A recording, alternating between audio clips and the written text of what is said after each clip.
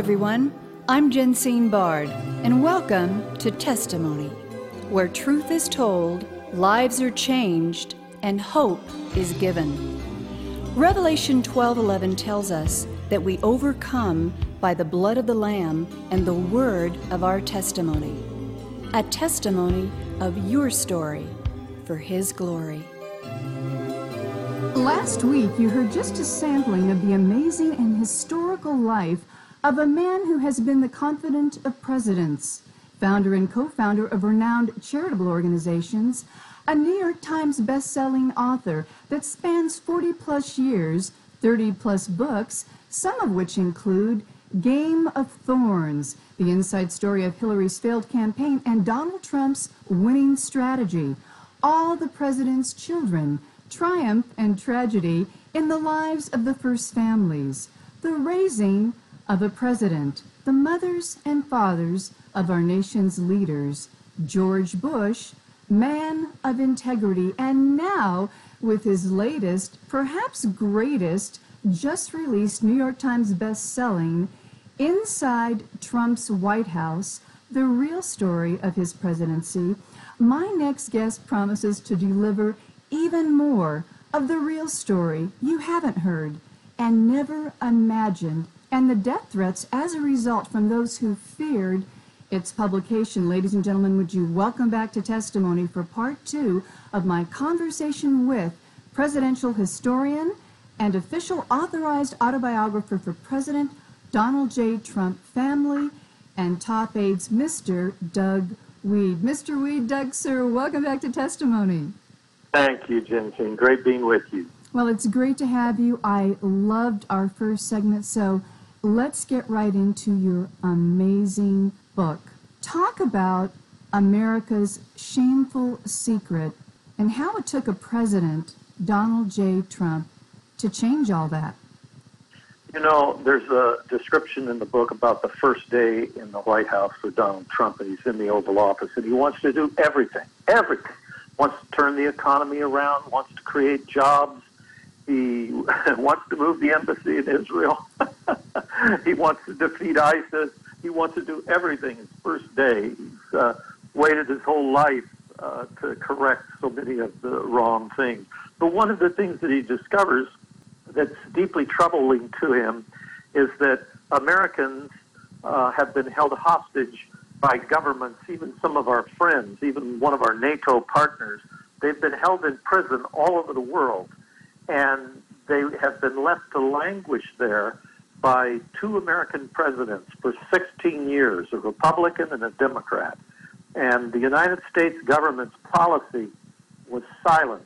When news media would try to call attention to these hostages, you know, in some cases, there was one young lady who was raped and tortured and eventually murdered. There were several men who were beheaded.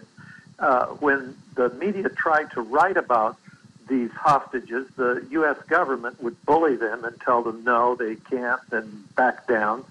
When the families of these hostages would try to get publicity or help or prayers for their loved ones, the government would try to influence them and bully them into staying quiet. If you want our help, you're going to have to stay quiet.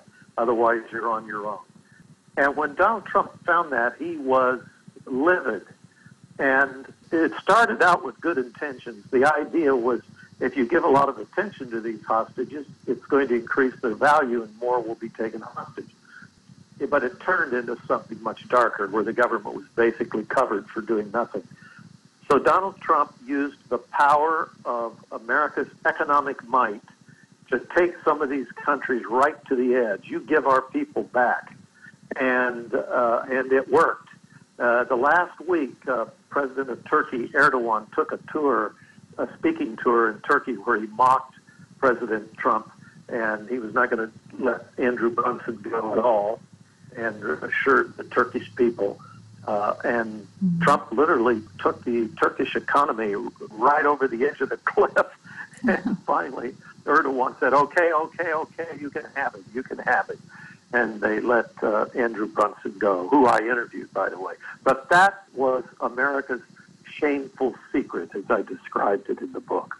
Well, ladies and gentlemen, you're listening to presidential historian Doug Wead on his stunning, just released Inside Trump's White House, the real story of his presidency. Doug, the liberal media, Democrats, deep state, and even his own party at times has been relentless, I would say vicious, treasonous, and treacherous in vilifying and seeking to depose a U.S. president the second he took office. And yet, despite unimaginable opposition from every corridor, this president, Donald J. Trump, has accomplished more in his first few years in office than any of his predecessors. Can you expound? Yeah, he's given us peace and prosperity, and that's the gold standard. That's what you want in a presidency, and you know it when you don't have it, and it's terrible, it's miserable. It looks like the country gets used to it, and it takes it for granted. It's wonderful. I mean, stop and think. We have 7 million unfilled jobs. That's the population of the state of Indiana. We have 6 million people that have gone off food stamps.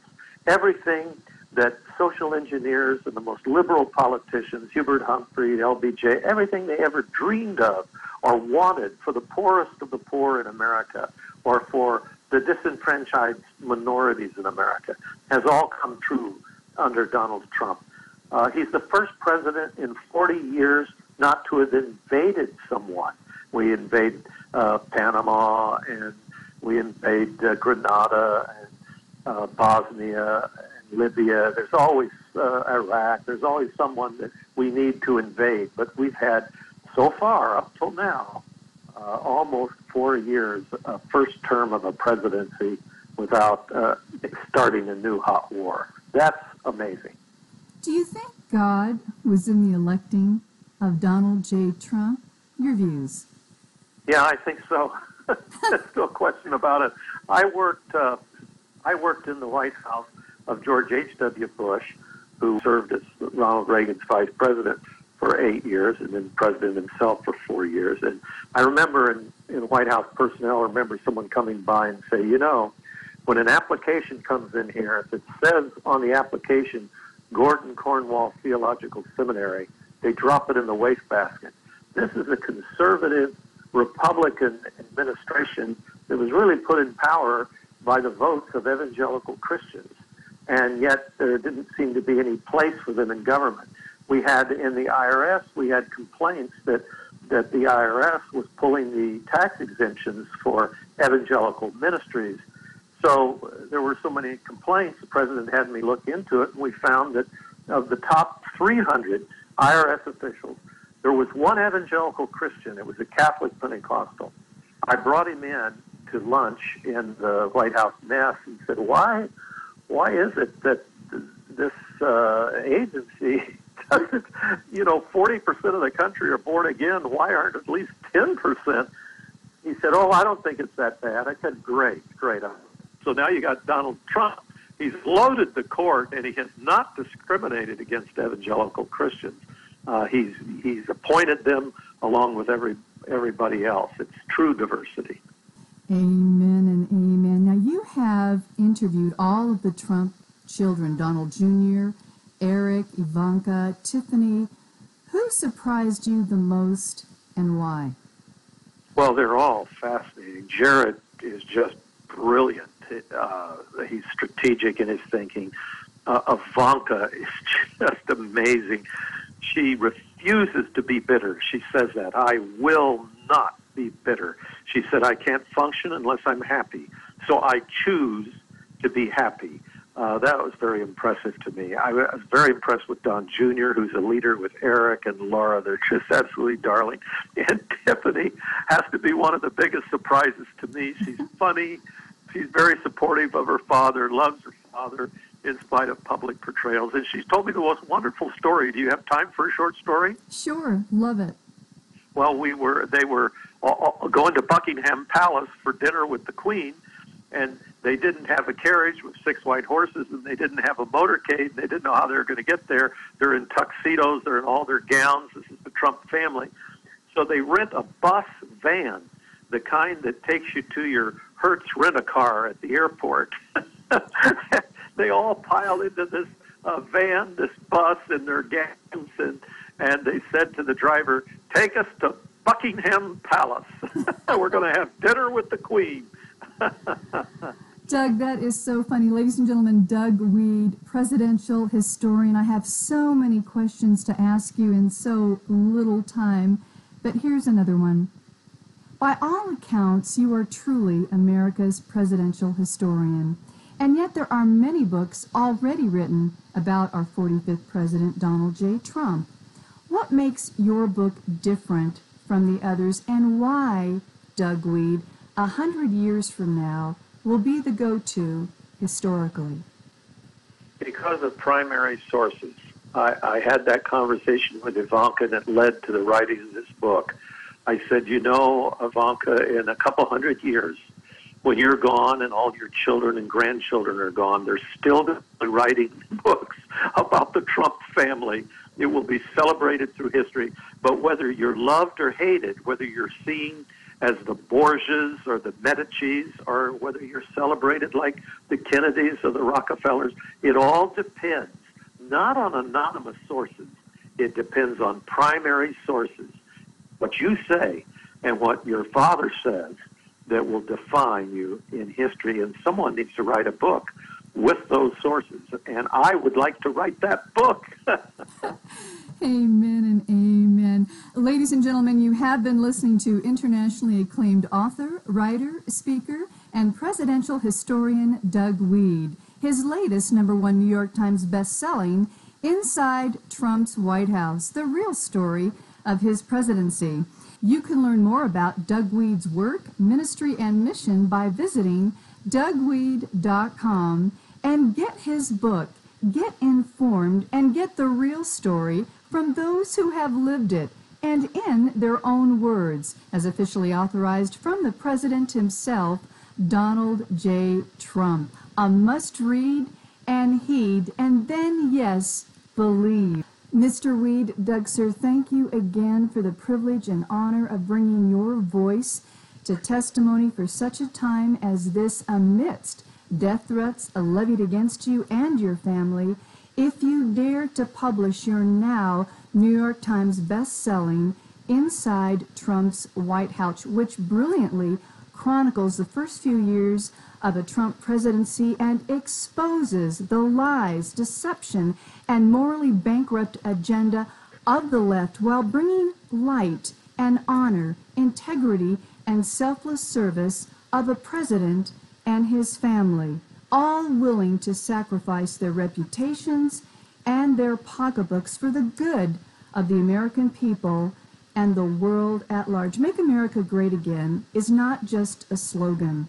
It's become a reality, and we have our 45th president of these United States, Donald J. Trump, to humbly and gratefully thank. And you, Doug Weed, America's presidential historian, for your sacrifice and brilliance that will be chronicled for generations to come. We thank you, and God bless you. Thank you very much. Testimony is a global broadcast made possible by the generous contributions of our valued partners at Jensine Bard Ministries and you, our listening audience. Together, we are reaching souls for Christ, one testimony at a time. If you would like information on how you can support this broadcast with your tax-deductible gift, please visit us at jensinebard.com. That's one word, JENSINEBARD.com. And join the conversation at our Facebook page, Testimony with Jensine Bard. Thank you for listening, and please join us again for Testimony.